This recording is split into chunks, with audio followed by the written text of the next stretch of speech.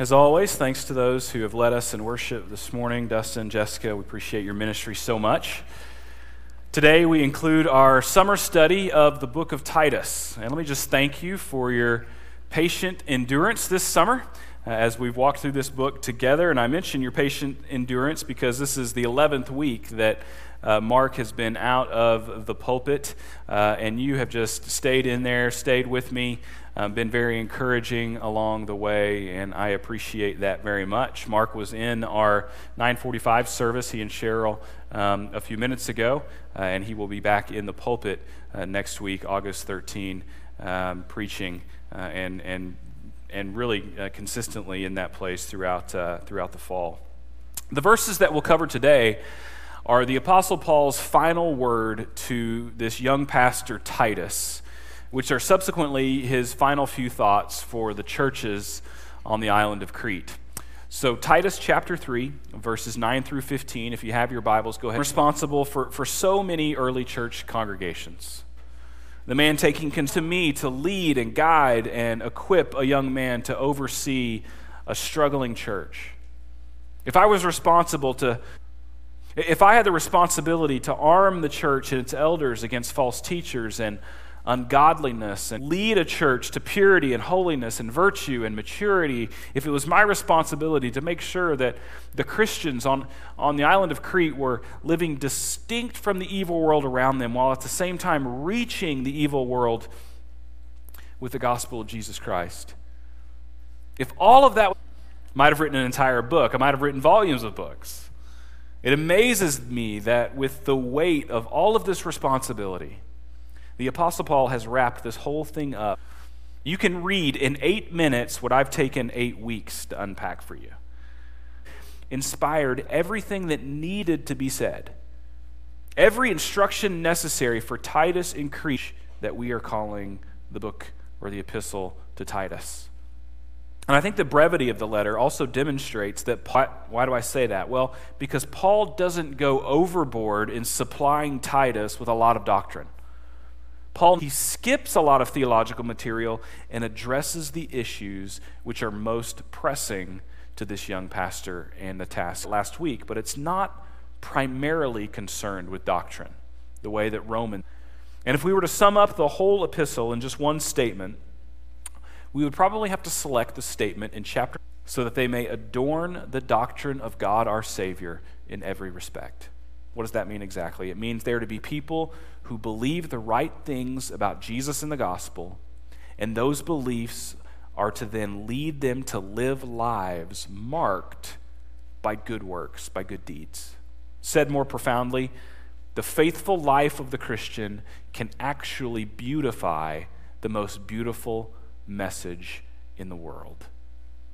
So to reflect verse 10 of chapter 2, we've been calling this sermon series R&R, which stands for rooted and ready. Rooted in the gospel, ready for good works. And that same theme shows up again in Paul's final word. Let's read it together.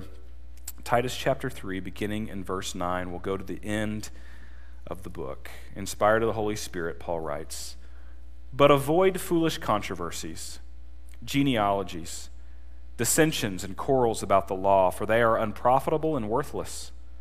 As for a person who stirs up division, after warning him once and then twice, have nothing more to do with him. Knowing that such a person is warped and sinful, he is self-condemned. When I send Artemas or Tychicus to you, do your best to come to me at Nicopolis, for I have decided to spend the winter there. Do your best to speed Zenas the lawyer and Apollos on their way. See that they lack nothing. And let our people learn to devote themselves to good works, so as to help cases of urgent need and not be unfruitful. All who are with me send greetings to you. Greet those who love us in the faith. Grace be with you all." This is the word of the Lord.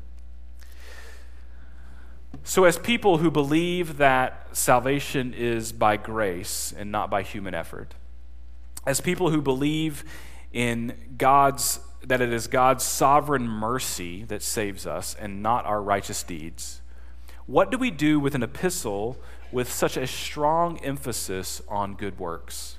How do we talk about the urgent need for good works in the Christian life without sounding like they are requisite for salvation?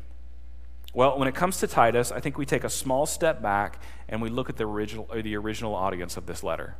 This letter is to Titus, but its direct application is for a church or for churches on Crete that desperately need to be distinct from the culture. The culture in Crete is rotten. It's notoriously immoral. It's filled with liars and evil beasts and lazy gluttons. And the last thing Paul wants to see in Crete is a church that looks like the Cretans.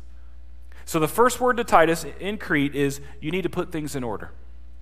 The church is not in order. Your first and primary task is to put things in order. And you're going to do that by appointing elders in every church.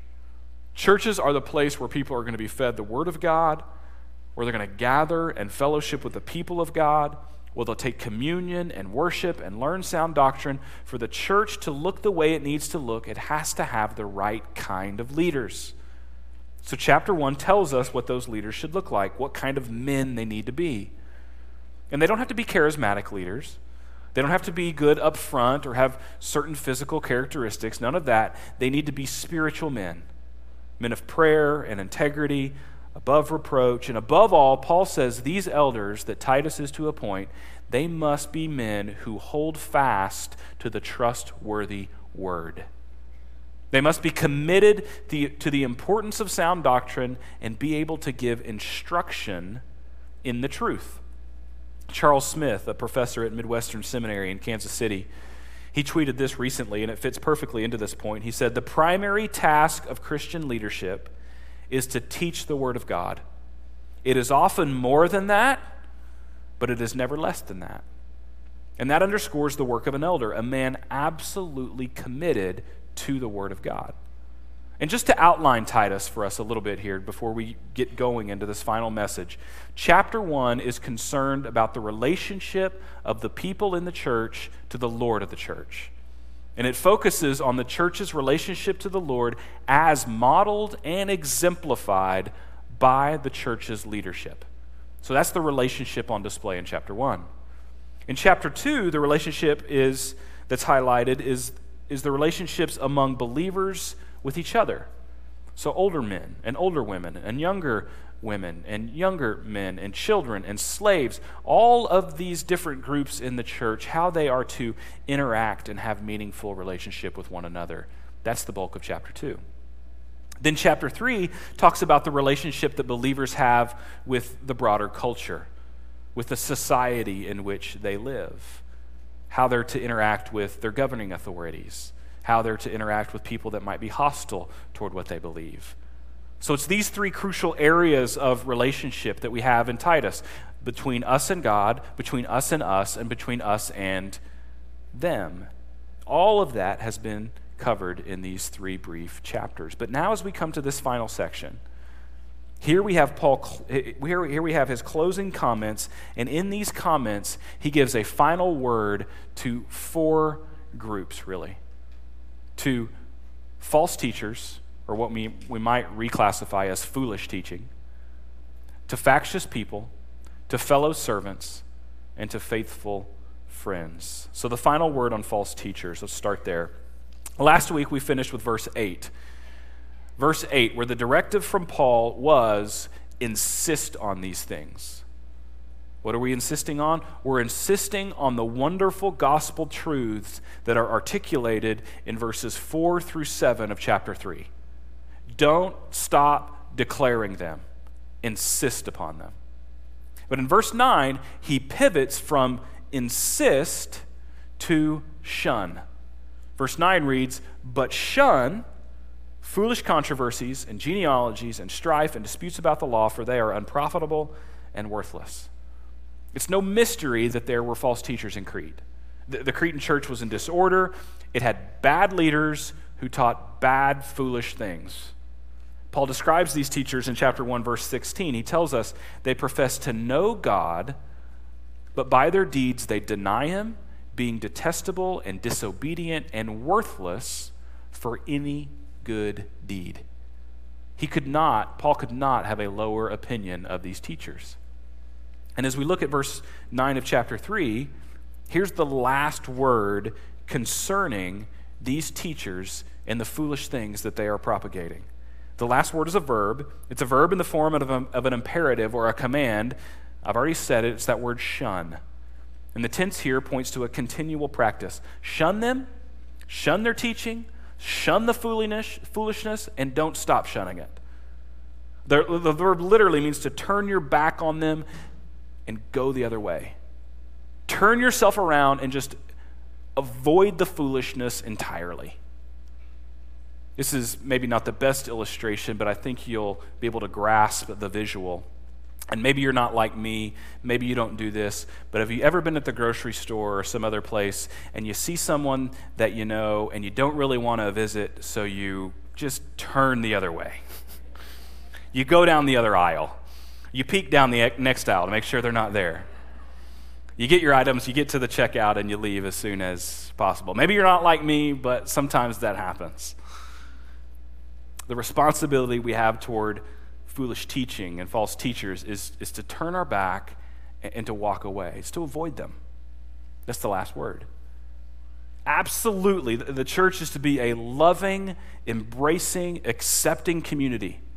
We're to throw our arms open wide to any and all people, but if someone comes in and tries to, with any kind of authority, teach things which are not true, propagate some foolish idea, we treat them according to verse 9. We shun them. And you can see Paul describes these teachers and their teaching using 4 categories. First, he talks about foolish controversies. The word for foolish is the word from which we get the English word moron. So these are moronic debates. These are moronic arguments. Shun them. Turn your back and walk the other direction.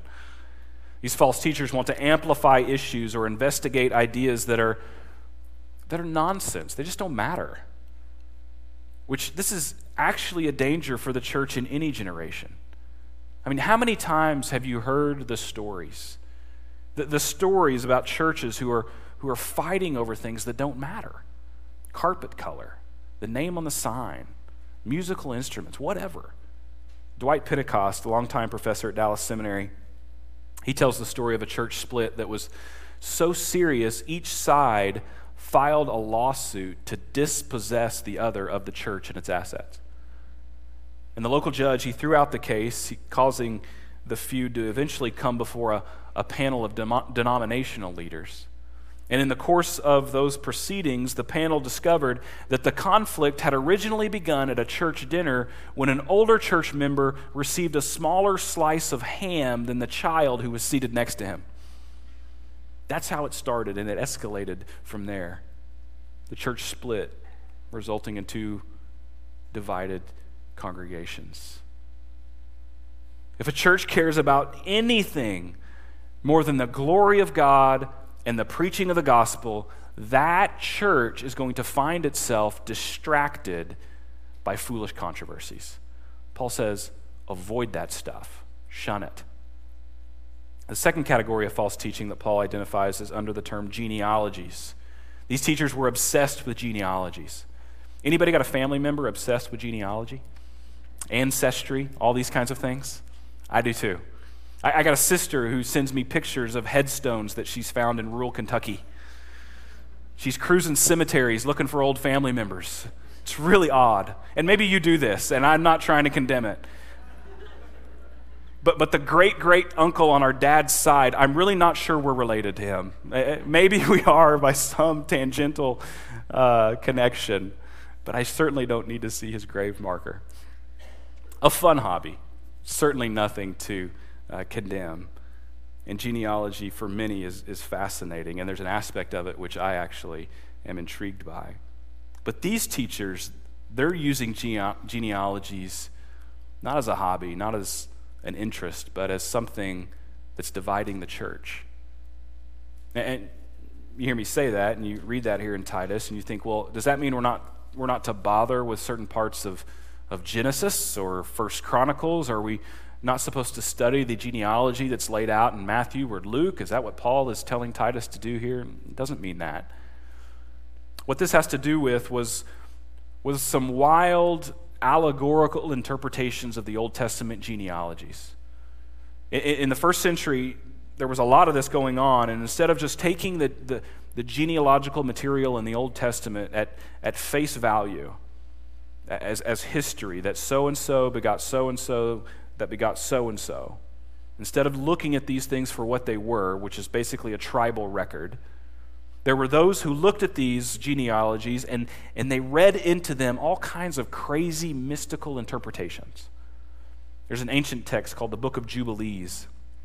It's one that contains many of these genealogical speculations. And in it, instead of tracing the heritage of the family and the tribes, this volume devises a number of these bizarre allegories. And from these allegories, you have fables and legends that have spun up. And out of that, whole religious systems were concocted. And Paul says that is a waste of time. Don't go there. The only genealogical detail that matters for eternity is whether we are related to Jesus Christ by faith. And in so believing, we have become children of God, children born not of blood, not of the will of the flesh, not of the will of man, but of God. That's the genealogy we care about in the church. That's who you're to be connected to Christ by faith. It's the only thing that matters. I know people come into the church a lot of times and they feel like they're outsiders. They feel like they can't really get connected in a meaningful way. That there's sort of a heritage here, or there's a lineage here that for them is not to be broken into. Well, let me just say, the gospel proclaims very clearly that anyone can get in on this. It's not about your lineage. It's not about your heritage. It's not about any of these genealogical details. It's about Christ. It's about looking to him and what he has done, trusting in him to be your sin bearer and your salvation from hell. Anyone can get in on this. If you need to get in on this today, get in on it now. Don't put it off. Transfer your trust from whatever it is you're putting your hope in and put it on Christ. He can take it. He can handle it. Thirdly, Paul mentions strife. Eris in the Greek means wrangling, means contention. These are teachers who cause almost constant friction and trouble. They're constantly battling and sparring. They're trying to be divisive. These are conceited men who want to wrangle. They want to pick fights. They want to start disputes that are designed to destroy the confidence that the saints might have in the truth of the Scriptures. He says, shun that stuff. Get away from the strife. It's not helping. It's not leading us anywhere good. And then he unearths an even more specific thing to avoid in the fourth category: disputes about the law. He also touches on this in 1 Timothy chapter 1. He identifies some false teachers there who wanted to be teachers of the law, and Paul calls it there, what they're doing, he calls them fruitless discussions. So kind of similar language. He goes on to say that these men, they wanted to be teachers of the law, but they didn't understand what they were saying or the matters about which they were making confident assertions. So they were dogmatic about what they didn't even know. They were rigid about things they didn't even come close to understanding. This is very common in the first century church. Teachers who didn't realize, they didn't grasp the function of God's law. That it was not something that could save them, but rather it was something that showed them their need to be saved. Paul says that's another category to avoid. These people that are caught up in the law and how to apply it and how to use it and how to live up to it, to sort of add to the finished work of Christ, get away from that.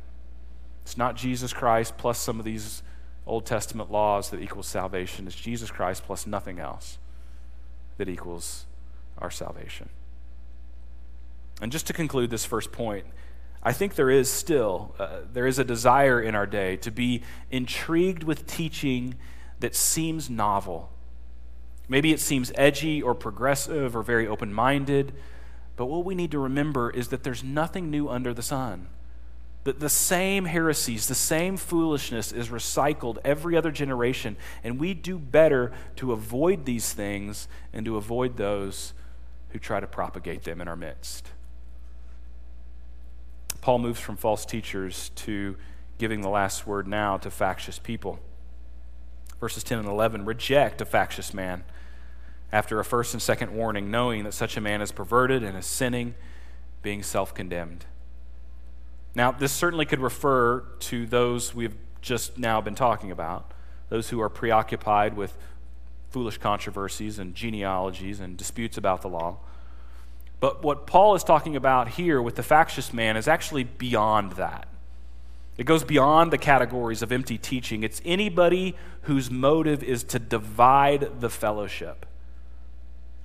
Anyone who seeks to tear the seamless robe, as it were. Anyone who knowingly seeks to cause disunity in the church. They're not just propagating a bunch of foolish nonsense. Their heart is to see the church divided. The term here for a factious man is heretikos, from which we get our English term heretic. This is the only time in Scripture that heretikos or factious is used as an adjective, a factious man. And it's used here to mean one who has chosen an idea, one who has chosen a teaching, a doctrine, a viewpoint, a perspective, a preference, some course of behavior that is just not acceptable to the church. It's not acceptable to the Word of God and to the work of the Spirit as revealed to the elders in a church. So a factious man is one who chooses not to be a part of the consensus. He will not submit to the Word. He will not submit to the leadership. He's going to seek others to join him in his factious cause. So what do we do with this guy? Well, the verb there says reject him. Reject. That's the last word. Have nothing to do with him. It's very much like Matthew 18:17. Let him be to you as a pagan or an outcast. Cut him off from the fellowship. And this is a form of what we normally refer to as church discipline. And in fact, if you look at verse 10, it says, you're not to do this unless you have given a first and then a second warning. You're basically following the outline of Matthew chapter 18. You go to the person, he or she doesn't repent. You go with 2 or 3 others, the person still doesn't repent. You tell the whole church family, and ultimately, with no repentance, you treat the factious man as an outsider. It isn't that you want to put a person like this out of fellowship. No, not at all. You love him. You want him to repent. You want him to be restored. The goal of church discipline is not to be punitive. Never. It's to be restorative. Its goal is redemption. And so you would go to this individual and you would be gentle and you would be loving and you would communicate great care, and perhaps God will grant him repentance and you will have gained your brother. And that's why you go through a process. And the word warning here, it comes from the Greek verb nutheo. Nutheo, we sometimes use the word nuthetic to speak about counseling. So this is a gentle kind of warning. It's telling someone, you better change direction because the end of your course is very dangerous. Consider this a warning. And if their course can't be corrected, they're to be rejected. But again, it's not something that we're hasty about. We're direct, but we're not hasty about it. And we do all of this because of what we know. Look at verse 11. Knowing, which means it's clear to everybody. This is observable. Knowing that such a man is warped and sinful and is self-condemned. So it's obvious that we should confront a person like this. It's apparent to everybody by observation that his character is awful, that he is warped. It's a strong term there. It could be translated perverse. It's used in medical literature as the term dislocated. This warped, perverse, dislocated man, it's obvious that he needs help. There's a somewhat humorous story from Chuck Swindoll. He's commenting on this verse, and he wrote that he was aware of 2 seminary students who were disciplined by the administration after their quarrel over the doctrine of sanctification. It ended in a fist fight. Which is ironic, right? Arguing over the surrendering of your life to the Holy Spirit and his growth and making you more holy, that ends in punches being thrown. It's crazy. These were factious men, I think, that Swindoll was dealing with. The factious person, distorted, twisted, perverted. He has the truth. He's been told the truth. He's been warned again and again and again. And if he doesn't respond to confrontation, he's rejected, and those who are in party with him are rejected as well. And some of you are like, man, that still seems a little harsh, right? Well, not really. Stop and think about our context again. Stop and think about Crete. Titus could not let these characters remain in the church. His charge was to put things in order. The church's influence depended on its faithfulness to these commands: church health, evangelistic effort. Most importantly, God's glory is what is at stake. And so to deal directly and succinctly with these matters is what is needed. So with the time we have left, let's move to the positive notes here. Paul's final word to, first, fellow servants.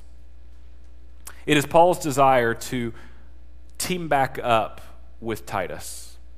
So after Titus does the hard work of putting the churches of Crete in order, one of two men, either Artemas or Tychicus, is going to show up and send Titus back to Paul. Paul does not want to leave the Cretan church without strong leadership, so he's sending another good leader to oversee the work accomplished by our man Titus. And one of these guys is just going to continue to develop the elders that Titus would have appointed. And who are these guys? Artemas, Tychicus. Artemas, we don't really know anything about him. This is the only time he's mentioned in the New Testament. His name is Greek. It's the masculine form of Artemis, who was the goddess whose temple in Ephesus was one of the ancient wonders, or one of the wonders of the ancient world. But we don't really know who he is. This is our only record of him. He must have been a good man, because it's a toss-up to either send him or Tychicus. Not sure which. And Tychicus, gosh, he has a great testimony. He accompanied Paul on a missionary journey from Corinth to Asia Minor. We can read about that in Acts chapter 20. He was the man who delivered Paul's letters to the Ephesian church and to the Colossian church. He's described in some very glowing terms at the end of those epistles. 2 Timothy chapter 4 indicates that Tychicus was sent to Ephesus to replace Timothy. That was one of his eventual destinations. Ephesus, one of the most prominent churches in the first centuries, one of the most prominent cities in the first century. Tychicus went on to be a key leader there. He replaced Timothy. Here he may be replacing Titus. So I feel like Tychicus was on Paul's sort of short list of go-to guys. You had Titus and Timothy and Tychicus. Helped if your name started with the letter T, I guess. Paul, like Mark Hitchcock, he had this thing for alliteration. If you know Mark's outlines, they're always alliterated. Mine is today as well, just in keeping with that. A couple other good names in verse 13, Zenas and Apollos. These are the guys who most likely delivered this letter to Titus, so they're the couriers. They're the ones that brought it to Crete. Zenas was a lawyer. He's the only Christian lawyer mentioned in Scripture. So it is possible for lawyers to be Christians. We have this example in Zenas. I think if I ever had a law firm, which I never will, but if I ever did, it's fun to think about, I would name it Zenas and Zenas, just as a pointer to Titus 3:13. And then Apollos, who was with Zenas. Apollos was a great preacher from Alexandria. Acts chapter 18 describes him as mighty in the Scriptures. He was one who had just been following John the Baptist, hadn't been following Jesus. But then in Ephesus, Priscilla and Aquila share with him the gospel, share with him the truth about Jesus, and he is converted, goes on to do good work in Corinth, had a tremendous ministry there. And there was a dispute, obviously, between the body. Some were on the side of Apollos and some on Paul. They tried to divide or pit those two leaders against each other. Paul had none of that. He had nothing but love and admiration for Apollos, which is why he says to Titus, pull together whatever it is that these two men need. Get the people to give of their resources so that these guys can get where they need to be going. We don't know where they're going. Paul likely does, but he does not want them to lack anything on their journey. And I know that these are concluding verses, This doesn't seem to be interesting material. You may not normally pay attention to these kinds of things, but I love this stuff. I love it because I love to see how Paul is directing and caring for his fellow servants.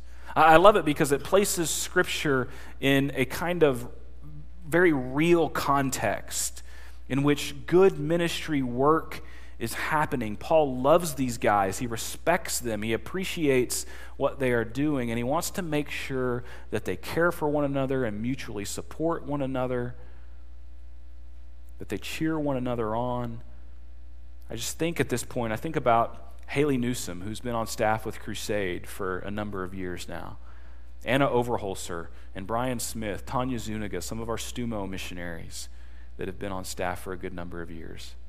We love these laborers. They have a close connection to our church. We've sent them out from this place. Their well-being is very important to us. We love it when they come back and we're able to spend time with them, or we're able to go to them and see them and encourage them in what they are doing. This is why he wants Titus to meet him in Nicopolis. His well-being, Titus's, it's important to Paul. He wants to be with him. He wants to hear about the work. And we don't know where Nicopolis is located exactly, mainly because there were about 9 cities in the ancient world called Nicopolis. Nike is the Greek word for victory, and the generals of Alexander the Great would conquer a city and then they'd rename it. And many of those cities, if not named for the general who conquered it, they were named for the victory. So a victory city, Nicopolis. But Nicopolis is where Paul wanted Titus to spend time with him, wanted him to spend the winter there, probably in a warmer climate, so they could strengthen one another in the Lord. And from there, we know that Titus would wind up serving in Dalmatia, which is in the Balkan region, the former Yugoslavia. We know that from reading 2 Timothy chapter 4.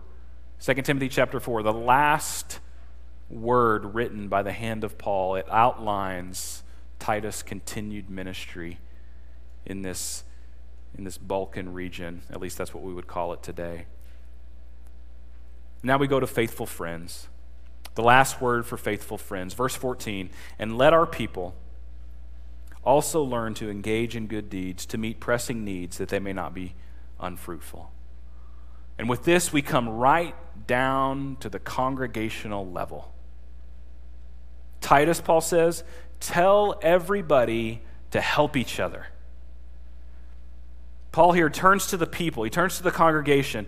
You need to learn to engage in good deeds, which that's something he's been saying repeatedly through the whole letter.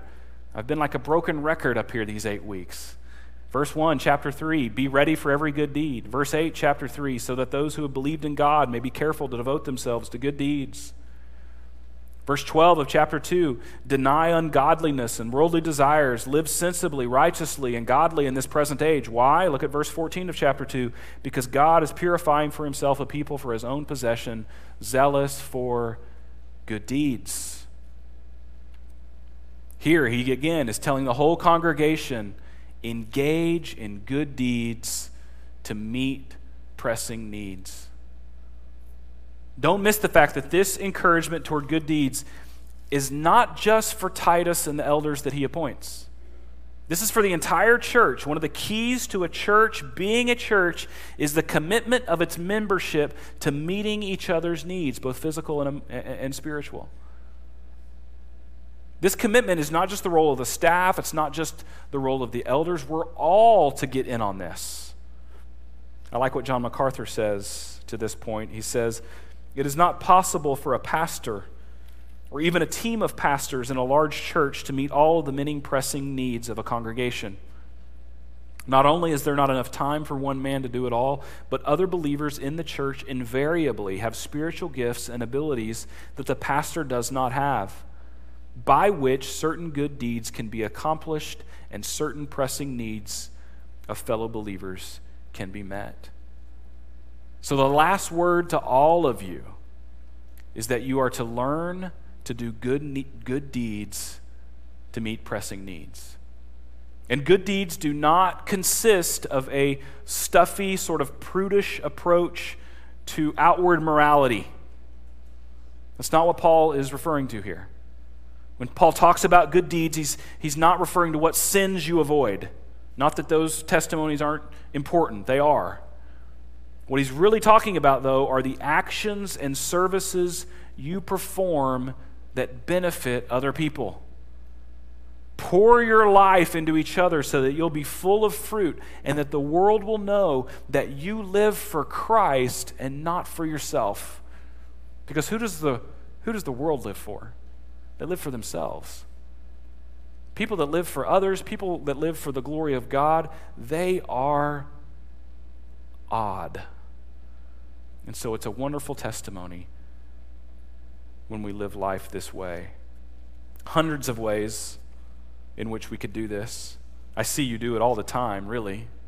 Taking meals to each other as you have need, helping each other when you are sick, sharing resources when you see that someone has some need that can be met by you, sacrificing some of what you have because of what maybe others don't have.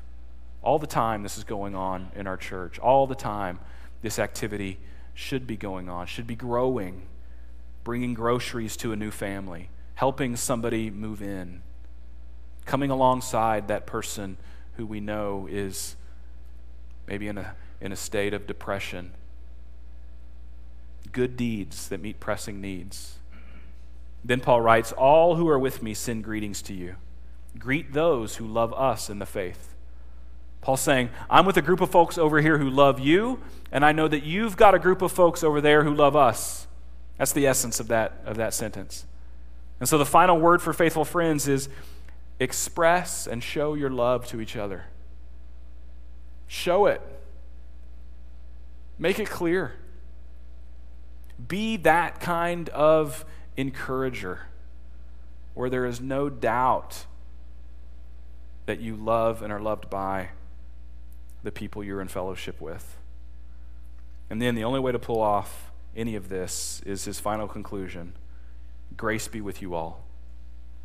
The pronoun is plural, so this is one of Paul's southern phrases. He's saying, grace be with all y'all. Titus, grace to you. Grace to the elders you appoint. Grace to the people in the churches. All y'all. Grace be with you.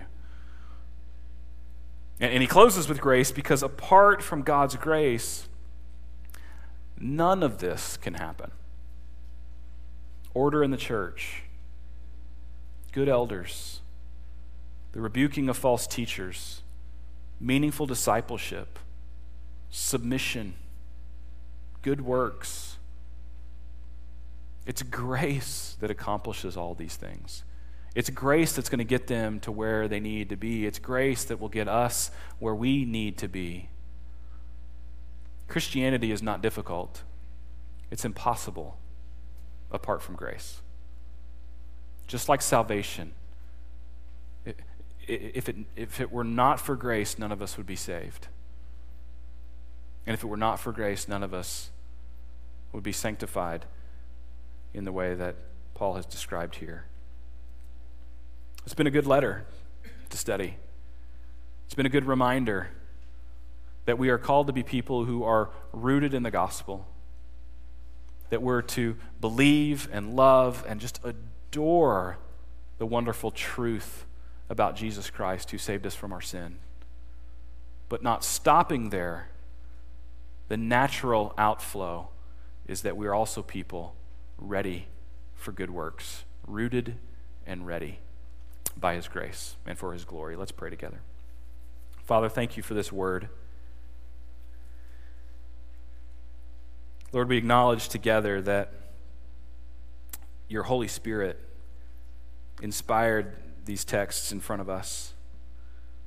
And this is evidenced by the fact that a letter written 2,000 years ago to a certain church in a particular context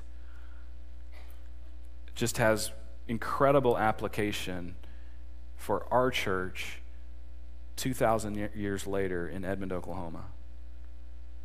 God, that's miraculous. That can only be accomplished by the work of your hand. And so, God, we pray together that we would be a people just rooted in the truth of the gospel. That your goodness and your loving kindness, which appeared in Jesus Christ, the grace that showed up, justifying us, not by our works, but by his own righteousness. Lord, I pray that we would insist on that we would encourage each other with that great truth, that we would declare it continually to our own hearts and to each other. Lord, and from that, we would be people ready to love each other and serve each other and give to each other. And in so doing, the world would look upon what's going on here and they would be just awestruck by the compelling community we have. And they may not agree with a single thing we believe, but they cannot deny the way we live and interact with each other and the world around us. It's grace we need to fulfill these things, and so we look to you for that today. We thank you for Christ. We thank you for this time, this place, what we've been able to do here together. We pray you were glorified. In Christ's name, amen.